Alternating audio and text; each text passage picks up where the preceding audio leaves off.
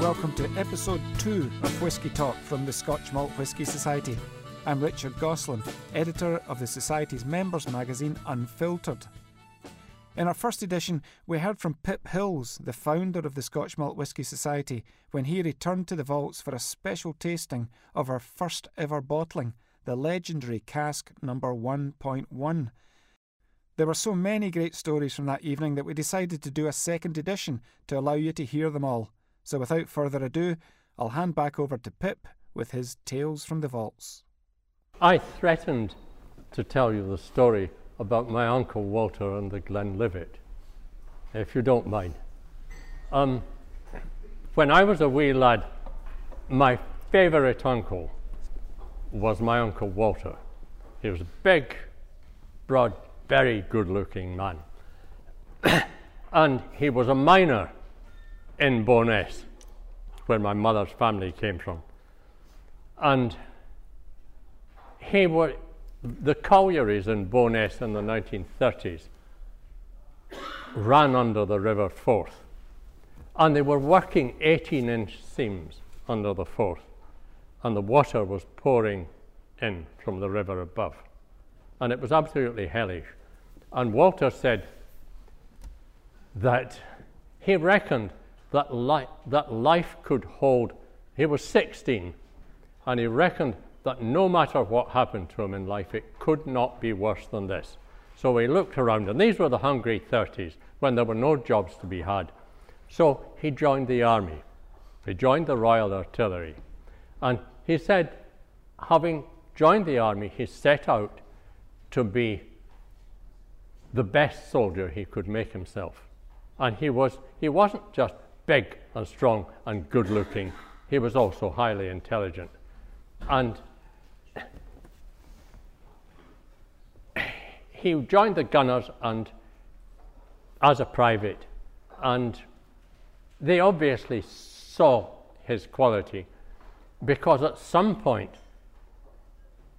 a recruiting party came along for the Royal Horse Artillery. Now, the Royal Horse Artillery was one of these really swanky army regiments. When a king is buried, you'll see the guys on the horses, and those are the horse gunners. And they're a very old and respectable regiment, and their business was to use their horses. Their main business wasn't dressing up in fancy gear and going on parades. Their main business was hauling guns into places where otherwise guns could not be hauled. And Uncle Walter became a sergeant, and then he became the regimental sergeant major, and eventually, come the Second World War, they got him to take a commission, and he ended up as a major and the adjutant of the regiment. And he was a lovely man, and I thought he was great. And he told me,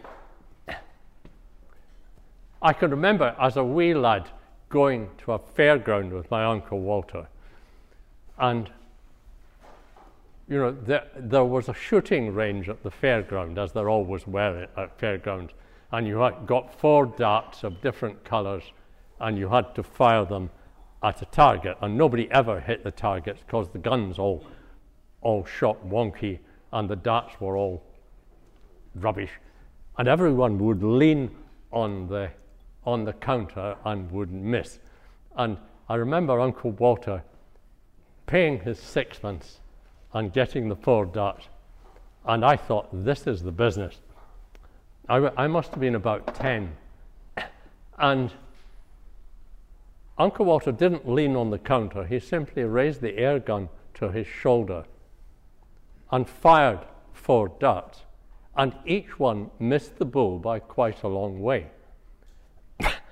And I was terribly disappointed. I thought, this is my gunner uncle, and he's missed. And he gave the chap another 6pence.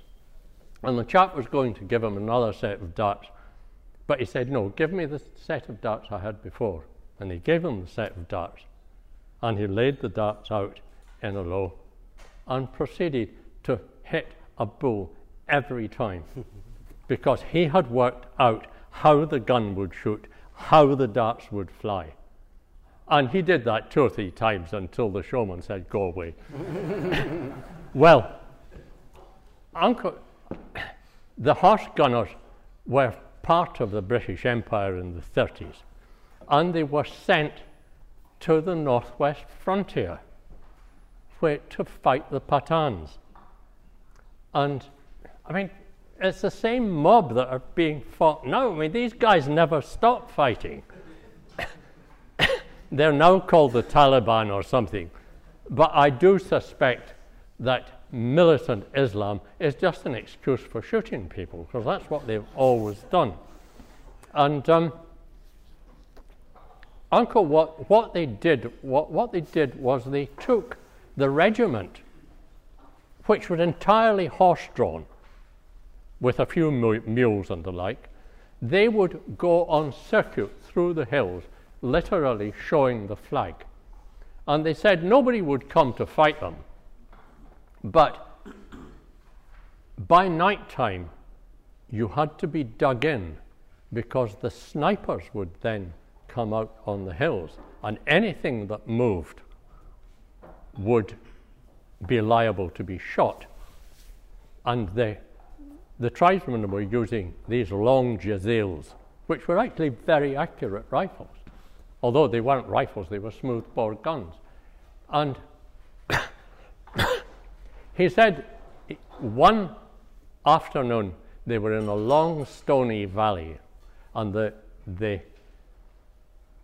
the ground was small pebbles, and what they had to do was they pitched their camp, and they then had to fill sandbags with these little pebbles, and they would build walls of sandbags around their tents, and they would make sure that if they moved at all, they had to move inside their rampart. And he said at that point, he said his sergeant came to him and said, "Do you know what night this is?" And Walter said, "I've no idea," because they were about 6 weeks out from their base. And the sergeant said, "This is Hogmanay." And Walter said, "Good God," he said, "I wish we had a drink." And the sergeant said, "We have." He said, "After lights out," he said, "I'll come along." And he said, just getting on towards midnight on Hogmanay, it must have been Hogmanay of about 1937, the sergeant came along, and they lit a lamp very low in the tent, and the sergeant produced a bottle of Glenlivet.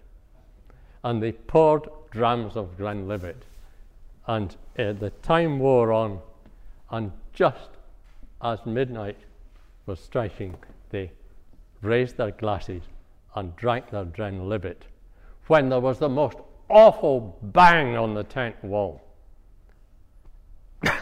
And Walter had been in a lot of wars, and he said it was more like being hit by a shell than a bullet. And he said, being men of some resource and not easily dissuaded from their drams, they put the light out and continued and finished the bottle of Glenlivet. But he said he went out in the morning, and something had struck the sandbags and had ripped its way right along a line of sandbags. And it was a bullet about 6 inches long, turned out of solid marble, which had been made by one of the Pathans and had been fired from a musket. And he fought the retreat to Dunkirk, and then all through North Africa and up. And he said he lost it at Monte Cassino. But I thought it was a good Glenlivet story.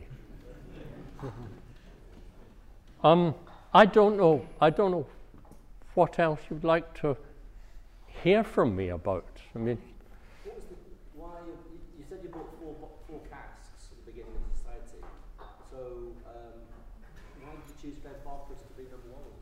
Glenfarclas number 1, Glenlivet number 2, Bowmore number 3, and Highland Park.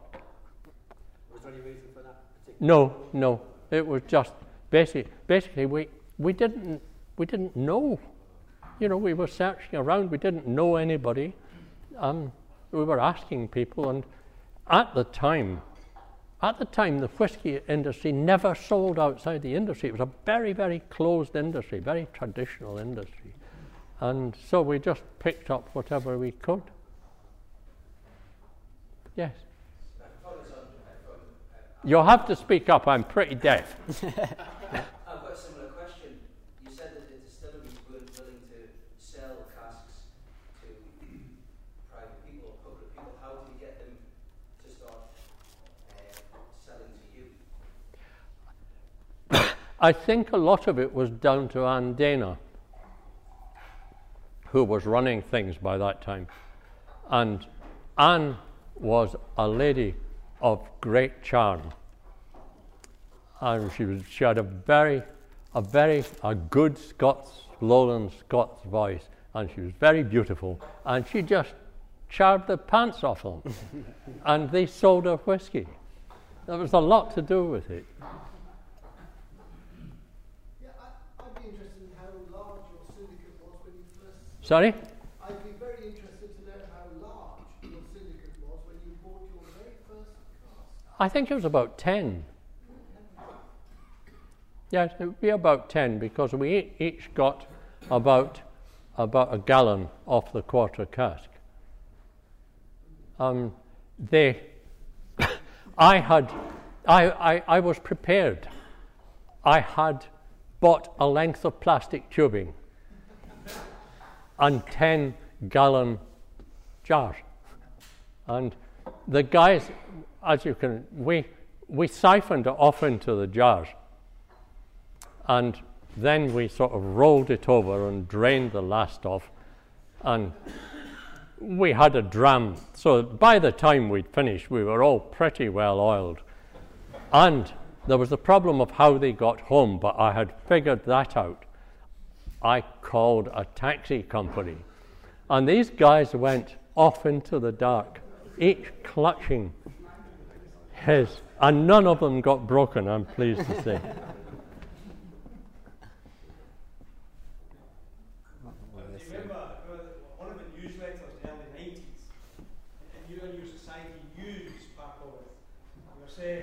Some of you members complain about the price of whiskey going up.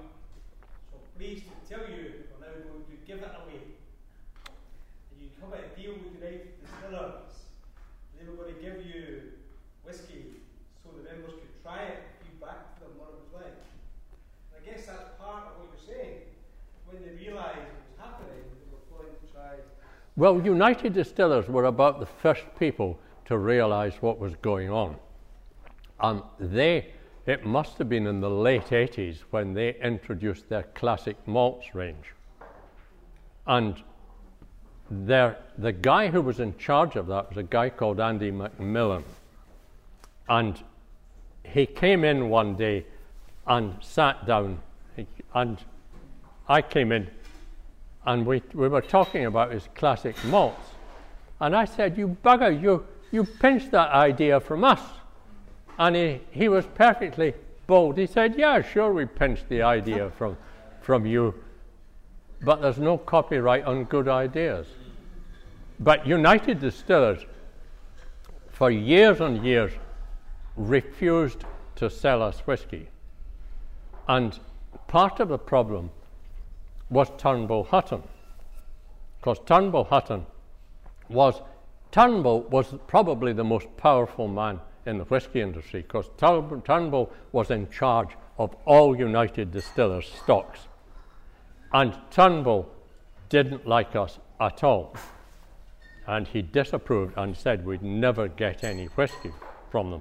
So there was United Distillers sitting on, oceans of fabulous whiskies, which they had no way of selling except putting them into swanky blends. And we had no way of getting at them. And we were prepared to pay them money. I pointed this out to them. But we were just a minnow, and they were so enormous. And I figured that the only thing to do here was to go to the top.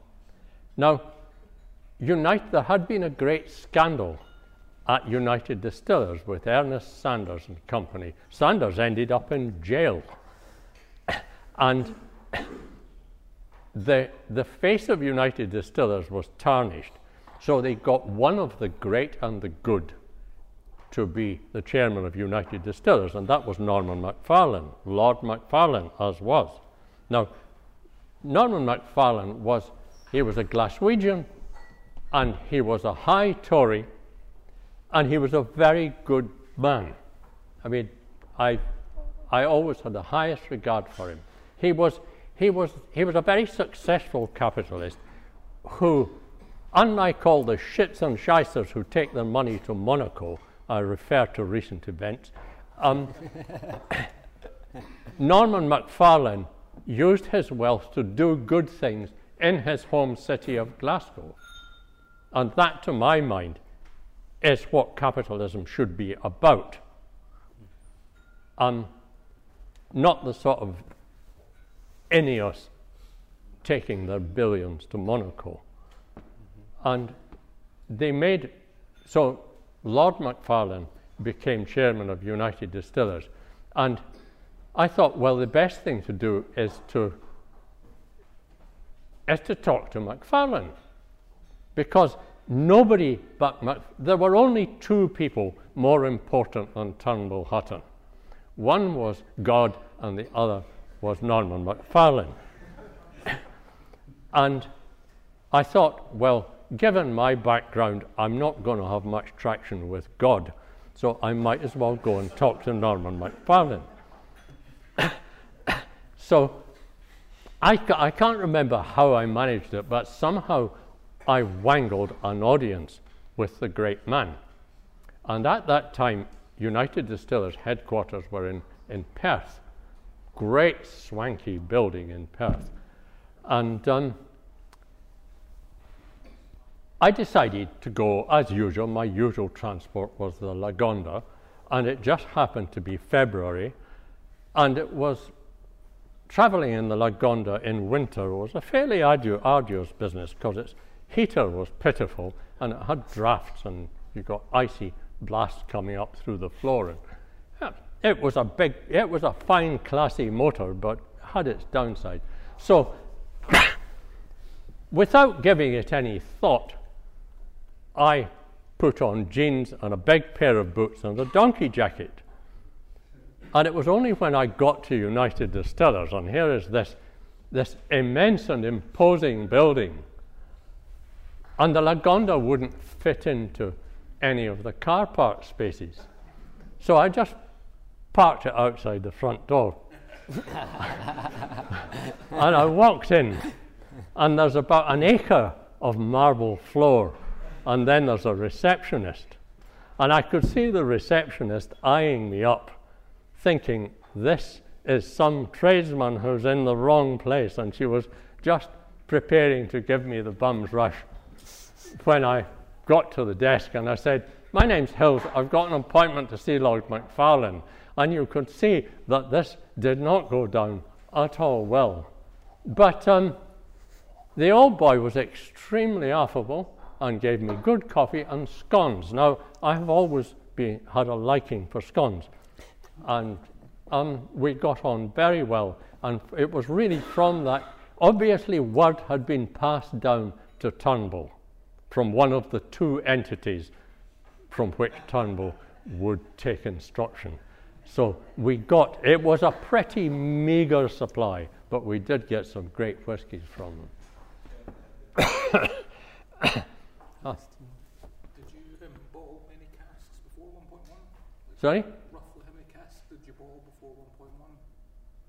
How many Casks roughly? for the syndicate? Yes, before 1.1. Oh, just 3 altogether. We hadn't bought a lot, and that's about it. But it was obvious that the quality of the stuff was just, it was off the wall. I mean, I had my marketing technique was to say to people, look, this is the best, absolutely the best distilled liquor, and all I had to do was to get them to try it. And the thing that really made the society fly in the early days was we had got some publicity in the Scotsman, which gave us some coverage in Scotland. But I looked around for someone who would write about us in the press, and the person I found was Jancis Robinson. Now, Jancis Robinson, sort of one of the great wine writers. She was, I don't know if she's still alive, I mean, a most erudite person. And she wrote a piece for the Sunday Times. Now, the Sunday Times was the perfect demographic for us. It was read, by and large, by the middle and upper middle class, which is where we saw most of our market lying at that time. People who could afford to buy whiskey of this sort. So I rang up Jancis Robinson one day, and she had a reputation for being really fierce, and she didn't tolerate fools. And I knew that I only had a very short time in which to make a pitch. So I said to her, I told her very quickly who we were, what we were doing. And I said, I would like to show you some whiskey. Now, I said, give me 10 minutes of your time. If I haven't convinced you in 10 minutes of the quality and the exceptional nature of this liquor, you can show me the door. And she said, okay, fair enough, I'll give you 10 minutes. So I put a few bottles in a case, and I got a flight to London, and I got a taxi to, I think it was Muswell Hill, something like that, where she lived. I must say, she was much more affable in the person than she was on the phone. But she said, right, let me see it. So I poured 4 drams. I'd brought glasses with me, poured 4 drams, and I said, right, have a quick look at those. I think this is totally exceptional. I think it is better than any whiskey, possibly than any spirit of any kind you have ever tasted. And if you don't agree with me, I'll go away. She said, fair enough. And she had a look at the whiskies, and she said, right, okay, tell me about it. And I stayed for several hours, and she gave me lunch. And then she wrote a huge spread in the Sunday Times, and suddenly the whole thing exploded. Just all over the place, hundreds and hundreds of people wanting to become members and wanting to get some of the whiskey, and that's what made it fly. After that, that was just the beginning. I made it my business. I've never been much good at running the nuts and bolts of a business. So I thought I might as well do what I'm good at, and I made it my business to get us press publicity and to have a bit of fun doing it. Mm-hmm. And I did have a lot of fun over many years, and got us, press publicity to die for. When we started up in the United States, I thought I'd better do something to see if I can get some coverage in the USA. The wine and spirit correspondent of the Wall Street Journal was a guy called Paul Levy. Paul was, he probably still is, an English, Oxford-educated intellectual. He was a different class from your average wine writer. And he rang me up one day and said, what's all this about? So I told him. And he was very skeptical. But he said, look, I write for the Wall Street Journal. I thought if this stuff is true, I might do a piece about you. So I said, okay, come and see us.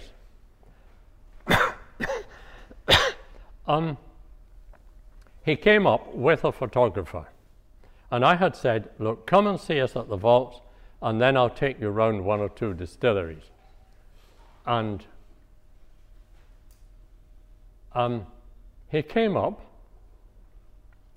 and we showed him the place, which was still in a fairly rudimentary form. And I thought I must take this guy for lunch somewhere. Now, I'd done my homework on Paul, and I knew that it would have to be something pretty exceptional. So I took him to Cushy's restaurant. Now, I don't know if any of you know Cushy's. Cushy's Indian restaurant was the first Indian restaurant in Scotland. It was established in Lothian Street next to the University Medical Faculty to serve Punjabi grub to students, Indian medical students. And in Lothian Street, before the university, the vandals knocked it down. There was everything a student could want. There was the Lothian Billiard Hall, the Crown Bar, and Cushy's restaurant. And Mrs. Cushy did the cooking in vast pots. And there were no tablecloths. And the grub was wonderful. When the university knocked it down, they moved down to Drummond Street, and it was exactly the same. And I took Paul and his photographer in, and Paul was a real snob. And you could see that he thought that something had gone far wrong in his life, that he should be going into a smelly dive like this. But when he got the curry, he said that's when he started thinking that maybe we might be right about the whiskey. Well, it was early in the year. It must have been about April. And we got in the Lagonda and we headed up the A9. Now, the Lagonda, as I say, was draughty, but it did have one good thing, and that was a huge blue felt rug on which was sewn the skin of a black bear, which was my little children used to sit in the back seat under this huge bear skin and sing songs when I took them to their grandparents. And Paul Levy and his photographer sat under the bearskin as we headed up the A9. And there was still lots of snow on the hills, but the road was clear. And just north of Aviemore, I drew very quickly to a halt, and I said to Paul, "Just a minute." And they said, "What's up, what's up?" I said, "Just wait there, I'll be back in a minute." Ran back down the road and came back bearing by the ears a mountain hare, dead, but still with its white winter coat. And Paul said, "What are you going to do with that?" I said, "I don't know, but it's just been killed. It's too good to waste." So I chucked it in the bush. We went to a distillery. I think it was Tomatin, something like that, and then we headed down the A96, down Speyside towards Glenfarclas. And there's a bendy bit on the A96, and just out of those bends, I drew to a halt again and came back with a pair of pheasants that had just been killed by the car before. And Paul said, "More roadkill," and I had a moment of inspiration. I said, "Yes, and I'll tell you what, when we get home, I'll make roadkill stew." So we went to Glenfarclas and then, as I recall, Macallan, and we stayed overnight somewhere, and then we drove back to Edinburgh. And the next day they came down here for lunch, and I gave them a dram or two, and I said, "Right, tonight you come to Scotland Street and I will make you roadkill stew." So I went to the butcher and I bought a couple of pounds of belly pork, and I made a roadkill stew with my hare and my pheasants and the belly pork and some herbs, and I made, although I say it myself, very nice parsley dumplings. And I fed Paul and his photographer roadkill stew. And he did a whole page in the Wall Street Journal. And he said afterwards, he said he thought it was all great, but what convinced him was the roadkill stew.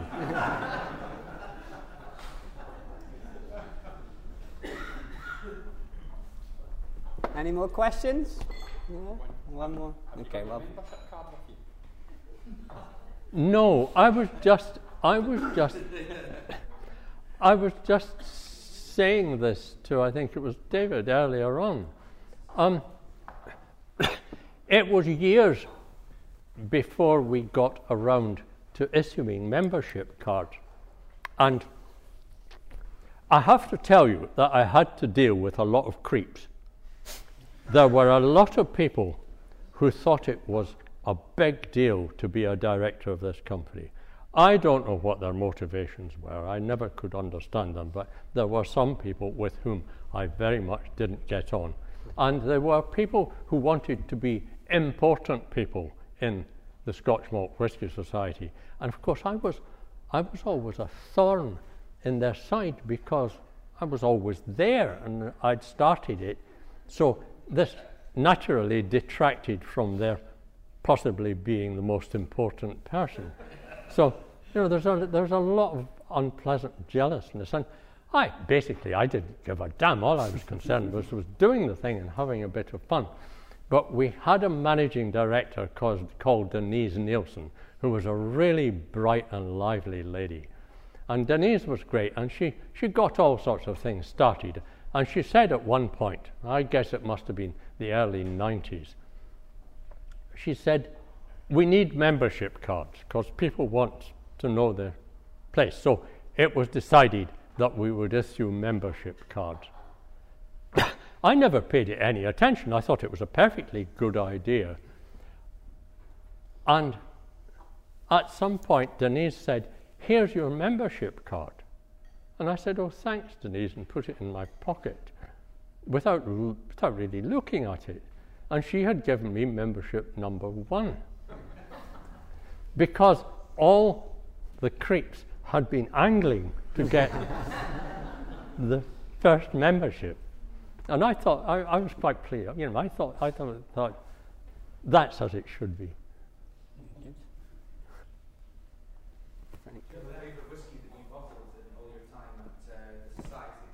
Sorry? Favourite bottle. Favourite whiskey or favourite bottling from your whole time? Oh, I've been asked this 100 times. And I've always said that my favourite is generally the one that I'm drinking at the moment.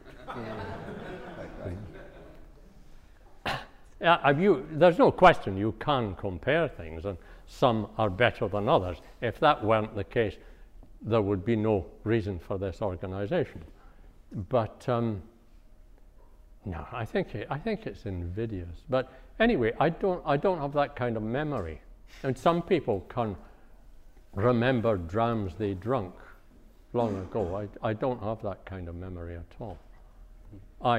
When I was 20, I fell down a mountain and I bashed my head in, and I did quite a lot of brain damage, and I had a severely impaired memory for many years after it, and I had to kind of reconstruct my memory. This is something you can do, and I had to reconstruct a memory, but the memory that I reconstructed doesn't quite work in the same way as most folks' memories.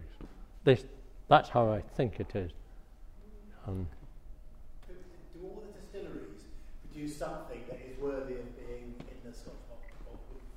Yes, I'm sure that's the case. I think overall the quality of whisky distillate is very high. If there are distilleries that don't produce good whisky, I don't know of them. But there is one here, the Auchentoshan. Now, for years I used to resist buying Auchentoshan because I thought it tasted of soap. But obviously they have improved their act over the last 20 years because that's lovely stuff. Was it easier to get sherry casks back in the early days? Sorry? Was it easier to get sherry casks in the early days? Yes, much easier then because there was far less demand. I mean, the whisky, the industry was on a downer. Sales were falling, people weren't producing so much, distilleries were going out of business, and so yes, it was a lot easier. But the whole supply thing of sherry casks has long been fairly artificial, because the original sherry casks were actually shipping casks. The sherry was shipped from Jerez to Britain and then bottled here. And at some point, the Spanish government very sensibly said, hey, we're exporting all the added value here, so they prohibited it. And from then on, any sherry casks that were made were, in a sense, sort of artificially matured. And I think that's universally the case now. When I say artificially, I don't mean falsely in any way. They do it properly. Macallan asked me once to go and look at their operation, and they have a complete sherry business in Jerez, where they have a cooperage. They bring the oak from Galicia, and they do it really well. They don't clear fell the oak forest. They send helicopters in to lift trees out to preserve the natural forest intact.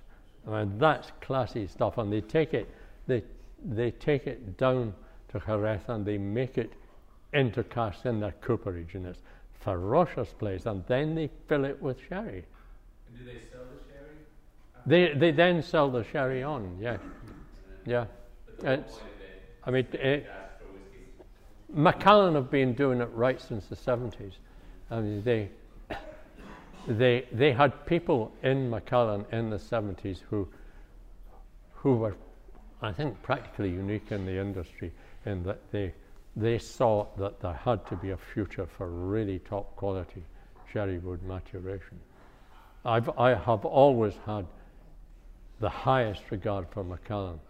As some of you may gather, my opinions of some of the whisky industry has not been of the highest, but Macallan, never a question. And of course, your sherry parties, when you're a butler, would have kept a lot of sherry in demand back in the 80s, so there was a lot more access to sherry casks. Yes, I'd never thought of thanks to you, Pip, we still had good sherry casks. Yeah, there are connections. Yeah, I think we have one more question from Frank. We'll take that. I've got one final question, then we'll wrap up after that. Well, first of all, thank you very much for reminding us this isn't about fun. Yes. But I've got a mountaineering question for you. I read somewhere that you were one of the first people, the first person to free climb the Wallace Monument. No, that wasn't quite right. You're not far off. When I was, I think, 19, I had a short career as a medical student.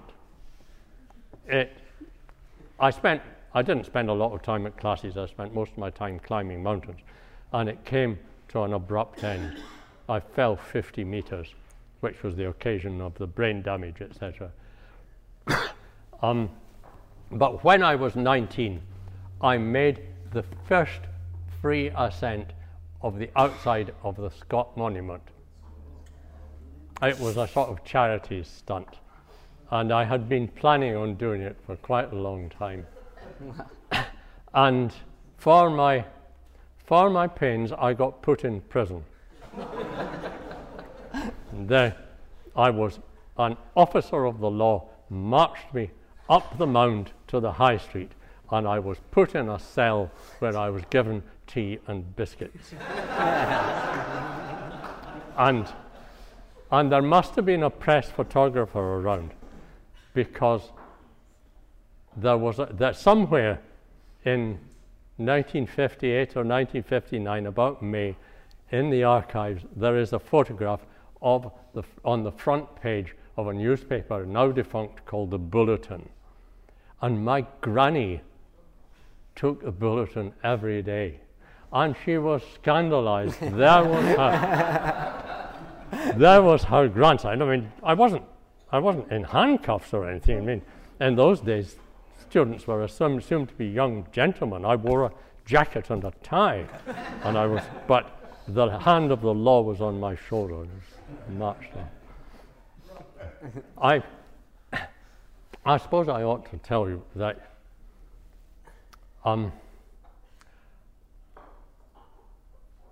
I have been persuaded to write the book. And we had a meeting here today with Hugh Andrew of Berlin Publishers. And later this year, the book is going to be published, and it's being done in conjunction with the Society. And basically, it's some of the stories I've been telling you, some of the ones I haven't been telling you. And there are quite a lot of stories that I'm afraid I can't tell you. Most of them, I have to say, involve women. And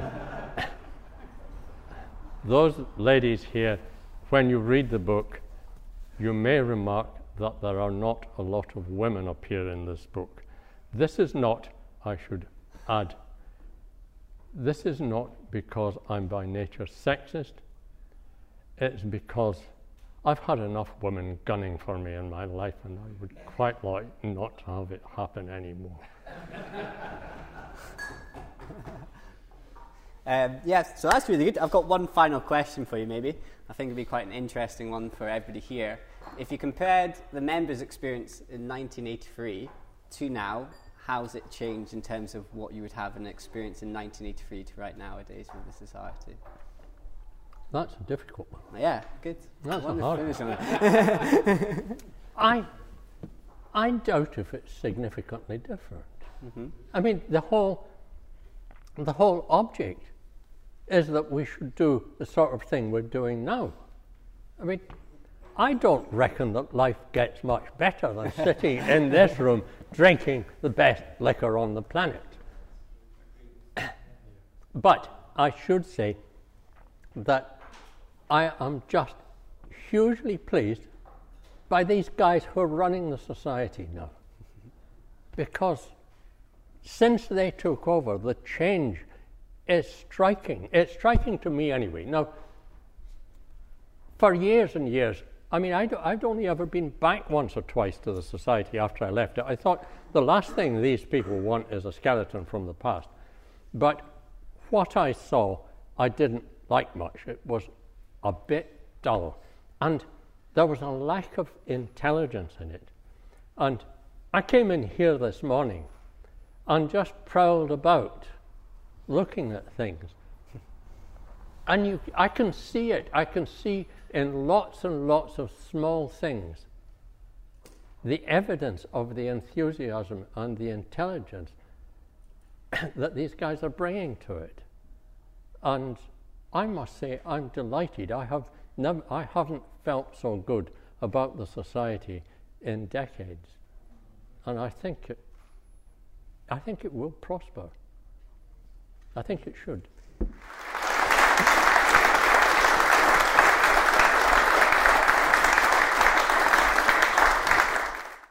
What a lovely way to wrap up an incredibly special evening at the Vaults with the man who started the Society all those years ago, the one and the only Pip Hills.